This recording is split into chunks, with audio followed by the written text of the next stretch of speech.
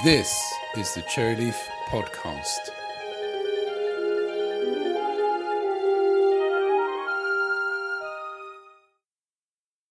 A good start would be for you to introduce yourself and who you are, what you do. Certainly. I'm Bart Leahy. I am a technical writer, freelance technical writer operating out of Orlando, Florida. I've had a career that's spanned Walt Disney World, the Department of Defense, U.S. Department of Defense, NASA, and then I've worked for several small businesses. I'm currently doing training and development writing and editing for Nissan, and I'm doing technical and proposal document editing and writing for a large space organization. So when it comes to describing to people what you do, how do you describe what you do? The one sentence shorthand is I translate engineerish into English. I've been kind of a utility player as a technical writer. My primary sources of income right now are training and development, instructional design, engineering documents, reviewing and editing, and then proposal writing, those are the three things I do the most of. And you worked for NASA or at NASA as well? I was an NASA contractor, so as opposed to a civil servant, a government employee. Yeah, I worked at Marshall Space Flight Center in Huntsville, Alabama for 6 years. And then I worked for a small engineering firm that supported NASA. It's still in Huntsville, but off of the center property for another year after that. That must have been enjoyable. Yeah, it was. I was working in human space flight. At the time, it was Constellation program, the Ares launch vehicles, and then that program got canceled, and then I got moved elsewhere in NASA, and then they brought back the human space flight program, and I was working for the Space Launch System, the new rocket that they're building now. Moved around NASA a little bit, and then I actually I just thought about it. I did some work for NASA headquarters. After I left Huntsville, I did some work for NASA headquarters in Washington, D.C. So I've touched quite a few of the centers or the agency along the years. And are you a native Floridian or have you moved into Florida from somewhere else? Illinois originally. I lived here right after I graduated college. I moved here to get away from the snow in Chicago, and I spent 12 years here working for Walt Disney World.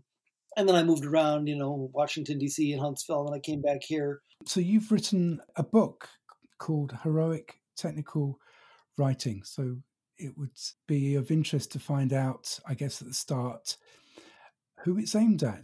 I wrote the book. It's actually originally it was kind of like it was based on the blog I write with the same name, Heroic Technical Writing, and it was written for aspiring students, really young professionals or young students who don't quite, maybe usually liberal arts majors like myself, who didn't quite know what they wanted to do with themselves, but discovered that technical writing is a really great way to make a living.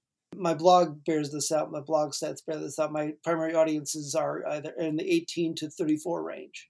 And do you get much feedback from that audience from your blog? It's interesting. I got a lot of questions, especially career questions. How do I get a job doing this? Or how do I handle a specific type of work situation? Those have been my usual questions as far as getting feedback. That would be about the only messages I really get from my audience. But yes, I am hitting my target audience, which is nice. And heroic, why did you pick heroic, and how do you define what heroic means? Well, I'm a comic book fan from years ago, and also I'll say Ayn Rand, and then I'll leave it at that. I'm not an Ayn Rand worshiper or anything, but what I read a book of hers called The Romantic Manifesto, which talked about heroic characters, heroes of stories, being people who can value what they stand for and are willing to do what it takes to win the day, to achieve their goals. So I like that idea of writing heroically, of writing in a way that helps. Like, for instance, I'm a proposal writer a lot of the time, so writing well enough that my customers' ideas win the day and they win the proposal. That's sort of where that comes from. I like to think of that mindset in my daily living, when I'm working, as far as pursuing being a hero in my own mind, taking the actions necessary to achieve my own personal goals, whether they be professional or personal. The goal is to try to think heroically and act heroically in some fashion. So really try to not wear a cape when I write, though I do have a writer with a cape on the cover. It's aimed at young English majors. I know it's a different setup in America to the UK in terms of what education opportunities there are in technical writing, what courses are available. How does it split? Are most technical writers in the States from the humanities side, or are they from a science background?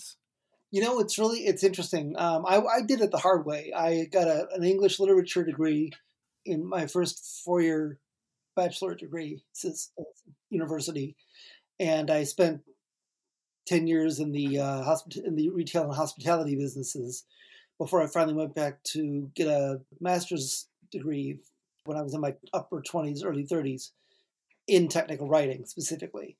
I didn't necessarily have to do that, but I was interviewing with large aerospace companies in the Space Coast area, and they really were looking at me going, you don't have any, what credentials do you have that would lead us to want to hire you when you've got an English lit degree and you've been working in the tourism business for 10 years? So I got myself the degree.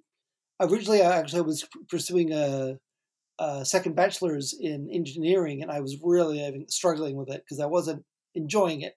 And somebody said, you can get a master's degree in technical writing and there's no math. And I'm like, aha. I ended up master's degree getting into, which got me the credential that, the defense contractor took me seriously and hired me. And from there, I was able to get a job at NASA. So where did you study your master's? University of Central Florida here in Orlando. They've got a really good program. Right. Because there's one at Huntsville in Alabama as well. They've got a podcast on technical writing. Oh, yeah, Ryan Weber. I taught a semester of business writing at UAH, actually, and Ryan was my boss. So, yeah. The book, Heroic Technical Writing, what's it about and what topics have you covered in the book? Can we rewind a second because I'm not sure I answered your question the first time. Your previous question was whether other people, technical writers, came from humanities or not, and it's a mix. I will say that it's been a mix of science people and humanities people. At NASA, it was a mix of communications and liberal arts, and actually one was a classics major, so it really varied. In journalism as well. So I did it the hard way. They just kind of walked into it. I just applied based on the skill as a writer. Okay, the current question, what's in my book? It starts out as a handbook. The first I'd say the first third or first half of the book is covering the types of tasks you would do on the job, like business correspondence and memos and emails, reports, proposals, engineering, white papers, that sort of thing. So it's covering all of those from a business perspective. So it's because obviously a lot of these things they do learn in technical writing class, but these are written with a business mindset. They're written saying, okay, here's what you're taught in school. Here's the academic. They get the academic version in school, so I'm not talking about that. I'm talking about here's how these things are done in the real world, in the business world. So that's the first third or first half of the book. And the other half or 2/3 of the book really are professional advice on things like interviewing and getting a portfolio together and networking, something I was not good at as a 20-something. Retirement planning and taking care of yourself, your mental and physical health on the job. All these things that really are really good to know, but they don't teach you in university. So it's not diving into specifics of, say, how to write a user guide or an online help file. It's more at the sort of technical business communication level. Is that, or is it more the sort of end user orientated documentation? What was it cover in that regard? Sure. Okay. Because obviously I'm not giving them assignments. This isn't written as a school textbook. It's really written from, here's how things will look in the real world. If you're asked to write a report or you're asked to research something you've never researched before, it really is helping you walk through the thinking. What is the business thinking behind writing a letter? For instance, I answered complaint letters for Disney World for 5 years. And so I have a separate sections on here's how you write a complaint letter, and then here's how you respond to a complaint letter. And then looking at it from the business perspective. Like here are the things you would need to do to think about it. Or you're having to research content and you need to know how much to research or whether you've researched enough. It's trying to provide practical tips on those sorts of things from okay, now I'm on the job, I've got this job, what do I do? It really is focused as a job primer rather than an academic step-by-step. In the blurb about the book, it says that there are 6 major topics that it covers, and the 6 Ps. So what are the 6Ps and what prompted you to organise the book in that way? Hold on, let me grab my book real quick. It's a test, you see. Yeah, it's a test. I didn't memorize them. Okay, so your 6Ps. Well, you've got products, processes, people, politics, professionalism, pursuing work, and protecting yourself. Originally, it was like the first three. It was really the product, what was I writing? The processes, how do I go about getting the work done in the office? Like, who do I submit it to, and that sort of thing. And then the people in politics, who do I actually have to work with? Who's my subject matter expert? Who's my supervisor? Who's my customer? All that sort of thing. And the politics, of course, would be things like, is there any controversy surrounding the product? That sort of thing.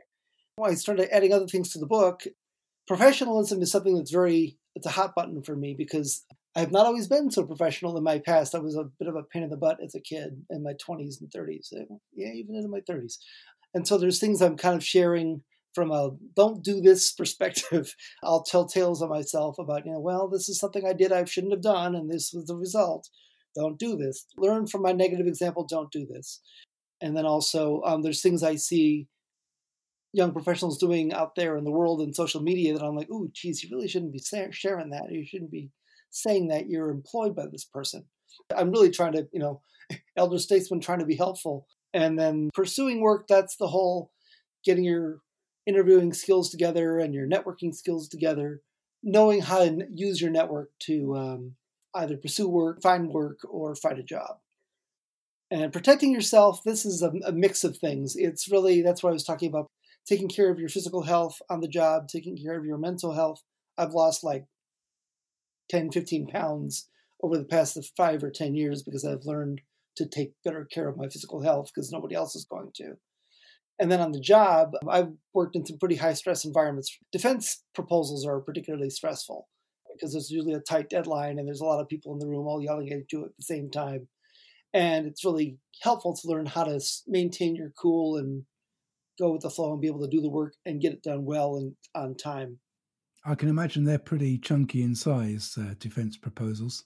It depends on the customer, it depends on the project. But yeah, I've worked on some big ones in the aerospace world too, where they get really multiple volumes, 3-ring binders that are 2 or 3 inches thick. There's a lot of work involved in a tight deadline. And so you have to be able to, again, do the work well, but also not stress out. So that's a lot of the protecting yourself. And then also things like negotiating. You're negotiating your rates. How do you do that?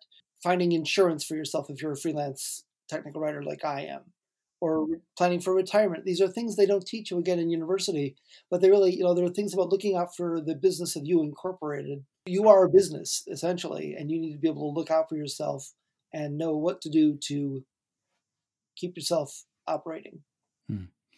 I think with the situation we're in now with so many people working from home, not necessarily by choice, mental well-being is getting more important because there isn't necessarily the support network that you might have in an office environment.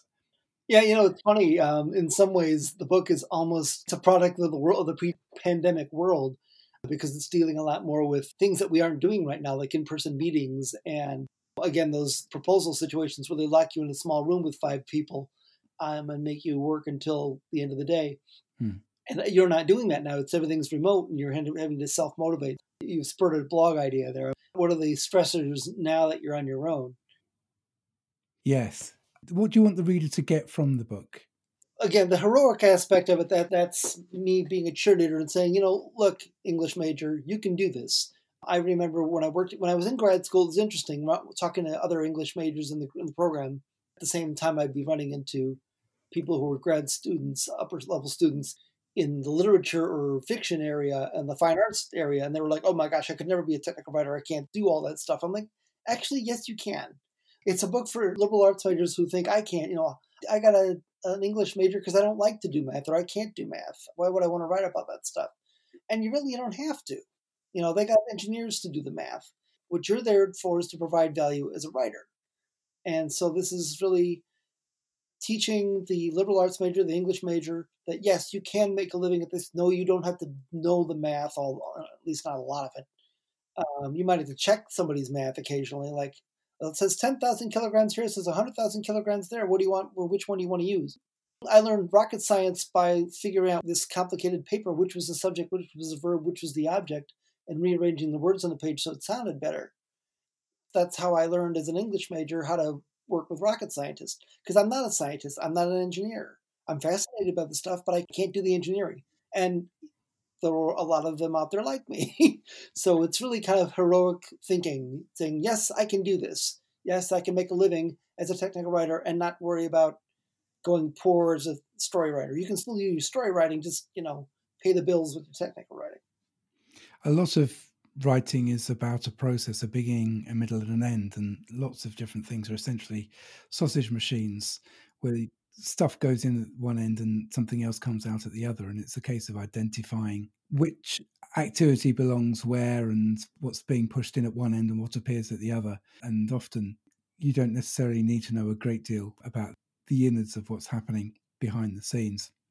Yeah, that's true. Because I've written about now automobile sales and professional cheerleading and Mars exploration and rocket propulsion and satellites, stuff I know very little about actually, but I'm interested enough that I can make the effort.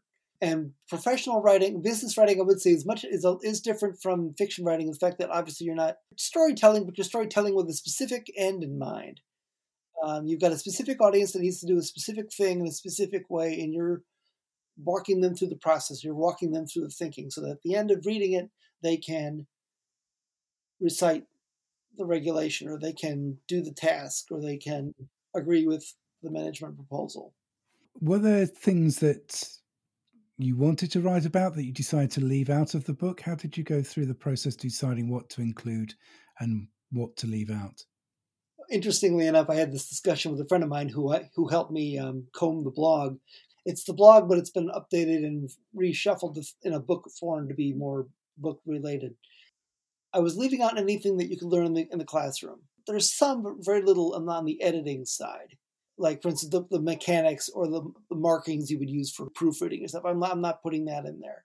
Because anything you could learn in college or anything you could find online, I would say. This is written very much from, okay, I've already been through the basic instruction. This is for somebody who needs a tip, needs a professional's input, saying, I just need a little help. How do I do this? How do I think about this? Because I'm not trying to step on university professors' toes. They got a lot to do, and they do it well. But there's things that they just don't have time to teach, and that's really what the book is about. So I left out the stuff, a lot of stuff that you would see in university classrooms. How did you decide on a tone or style for it? Because you could go the way of making it like a cookbook, like a manual is, or you could go chatty and conversational. Which style did you settle on and why that style? Sure. Well, it's based on the blog, and the blog was started in 2011. Again, I use the term elder statesman. I guess I'm 51. I guess that qualifies as elder at this point. It really is trying to provide advice. It's the tech writer on the next bar stool or whatever, or down the street. You can say, look, I just need a professional's advice. I need somebody who's already been there and done that. I just need, their insights. It really is written in a more casual, here's my take on it. So it's a much more relaxed tone. It's very, very different from, for instance, the Allen and Bacon, which I love, by the way. They're great books. They're very academic. And so it's a very different tone from academic writing. It's written very much from the tone of, I'm here to help. I'm the guy next door. I'm going to talk to you like I'm going to write the way I would talk to you. I'm not going to write in a very formal way. And the process of writing, you said you didn't write from scratch. You took the content that you'd written from your blog. Did you write it with a Kindle in mind and then the paperback, or paperback first? Any particular tools that you used to do this? There was some content I wrote on the front and back end of the book that were new just to the book. There were a couple of chapters that I wrote that were new to the book that are not in the blog. So there was that, like the introduction and the ending, obviously, and then the language. Every single posting that was in there has been revised in some fashion, either to make it better transition with the rest of the book, or to fit in well, or just for improvement's sake. I was going to go electronic. Well, actually, originally I tried to go through traditional publishers, and I was really having a hard time getting either a response or a positive response. So I went with self-publishing, which was, again, something new for me. I was going to go with electronic first because there wasn't as much. Well, I had friends who are authors, they're fiction writers, and they were selling a lot more electronic. Like I've got a friend who's written like 30, 40 books. He's never written a paper book. It's all been electronic, Kindle. And she's doing fine. So I'm like, okay, I guess electronic isn't, it's pretty much the wave of the future anyway. But then I've got people like me and older who are like, you know what? I don't read Kindle. I just want paper. So okay, you know what? It's really hard to autograph Kindle. Unless I grab some whiteout or something or a Sharpie. Scratch the screen. Yeah, right. Exactly. They don't like that so much. And there's something nice about being able to have a paper book in hand. At or above a certain age, I think a paper book still has a little more gravitas to it. Mm-hmm. And I wanted to have the paper book. I think it's the snob appeal. Not gonna lie. Something to show the parents. Yeah, well, funny you should mention that. Yes, exactly. Have you arranged for the printing to be done and then you're selling it directly, or is it print on demand from Amazon? How have you arranged for the printing to be done? I did the whole thing through Amazon. It's funny. I had actually helped another friend edit her book, and she did the whole thing through Amazon. So I followed the path she took. Amazon's process is really pretty slick and pretty easy to follow with a few technical glitches here and there, but their system is pretty straightforward. It's print on demand, as you say. Some people have chosen to, hey, I want an autograph copy. So I bought a box of author's copies that I'll sign. And if somebody wants an autograph copy, they can send money through PayPal to me, and I'll sign it and send it to them via media mail from my home. And what's the quality of the printing like if you get it done by Amazon? It's really good. It's a trade paperback size, and it's as good as anything else I've got on my bookshelf. I'm really pleased with the quality of it. I hired a graphic design cover artist out of Germany, actually, because I was looking online for a style I wanted, and he had a really good style to him. My kid's name is Mars Dorian.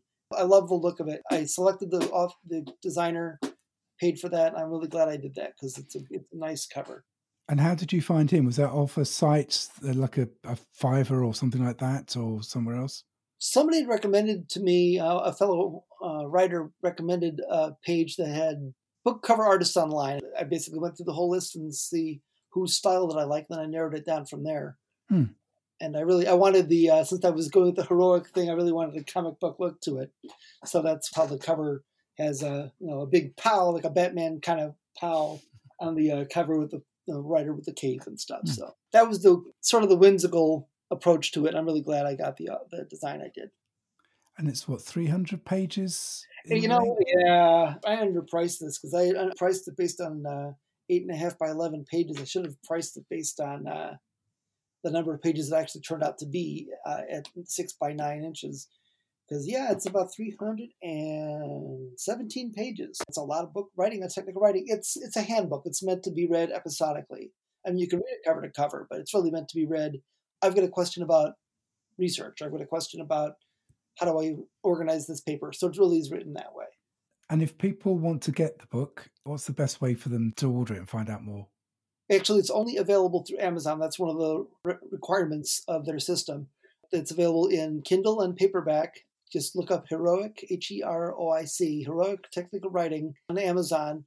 It should be available in the US, UK, Canada, Japan. I don't know if Amazon has an outlet in India. They're like my second largest audience. A lot of readers in India, and I'm really pleased with that.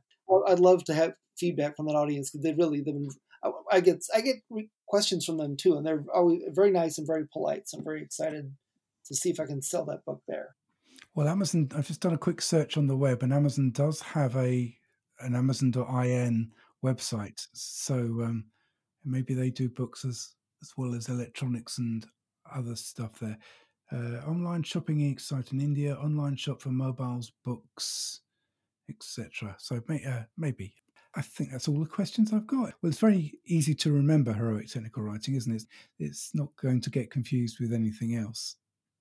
No, and the cover is kind of distinctive, which I'm pleased. The full title is actually Heroic Technical Writing, Making a Difference in the Workplace and Your Life. And if people are doing a search on you, how do they spell your name? First name is Bart, B-A-R-T, like Simpson, and last name is Leahy.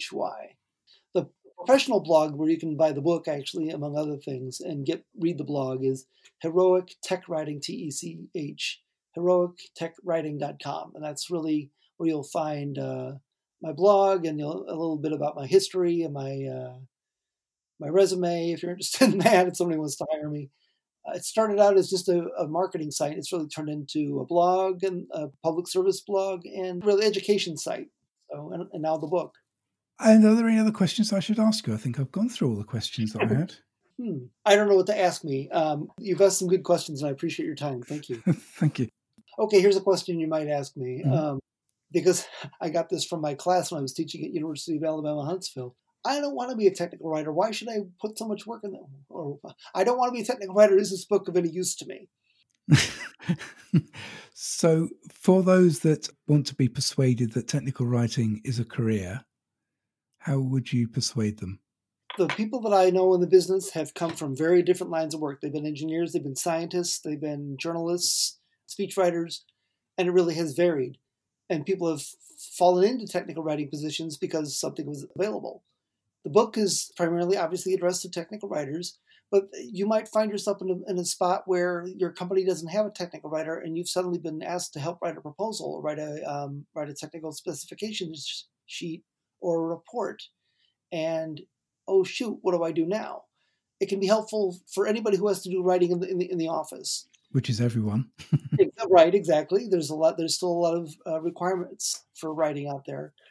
Just graduate college and yay, no more writing. And there's helpful hints again for anybody who's trying to get into the professional workplace as far as things like behavior, online, in person, how to dress. There's a whole thing. There's a chapter in there on just fashion choices for the office. So really, there's professional advice in there that's not technical writers focused, and that would be of value to anybody who's getting into a professional line of work. Great, lovely. So thank you very much. So again, if people want to find out more about the book, if they go to the Amazon website and search on Heroic Technical Writing, they can find some details. There's a look inside option to look inside it as a description of the blurb about the book, and I can see one review, but I think there's actually might be more reviews as well about it. So thank you very much. Thank you, sir. Appreciate your time.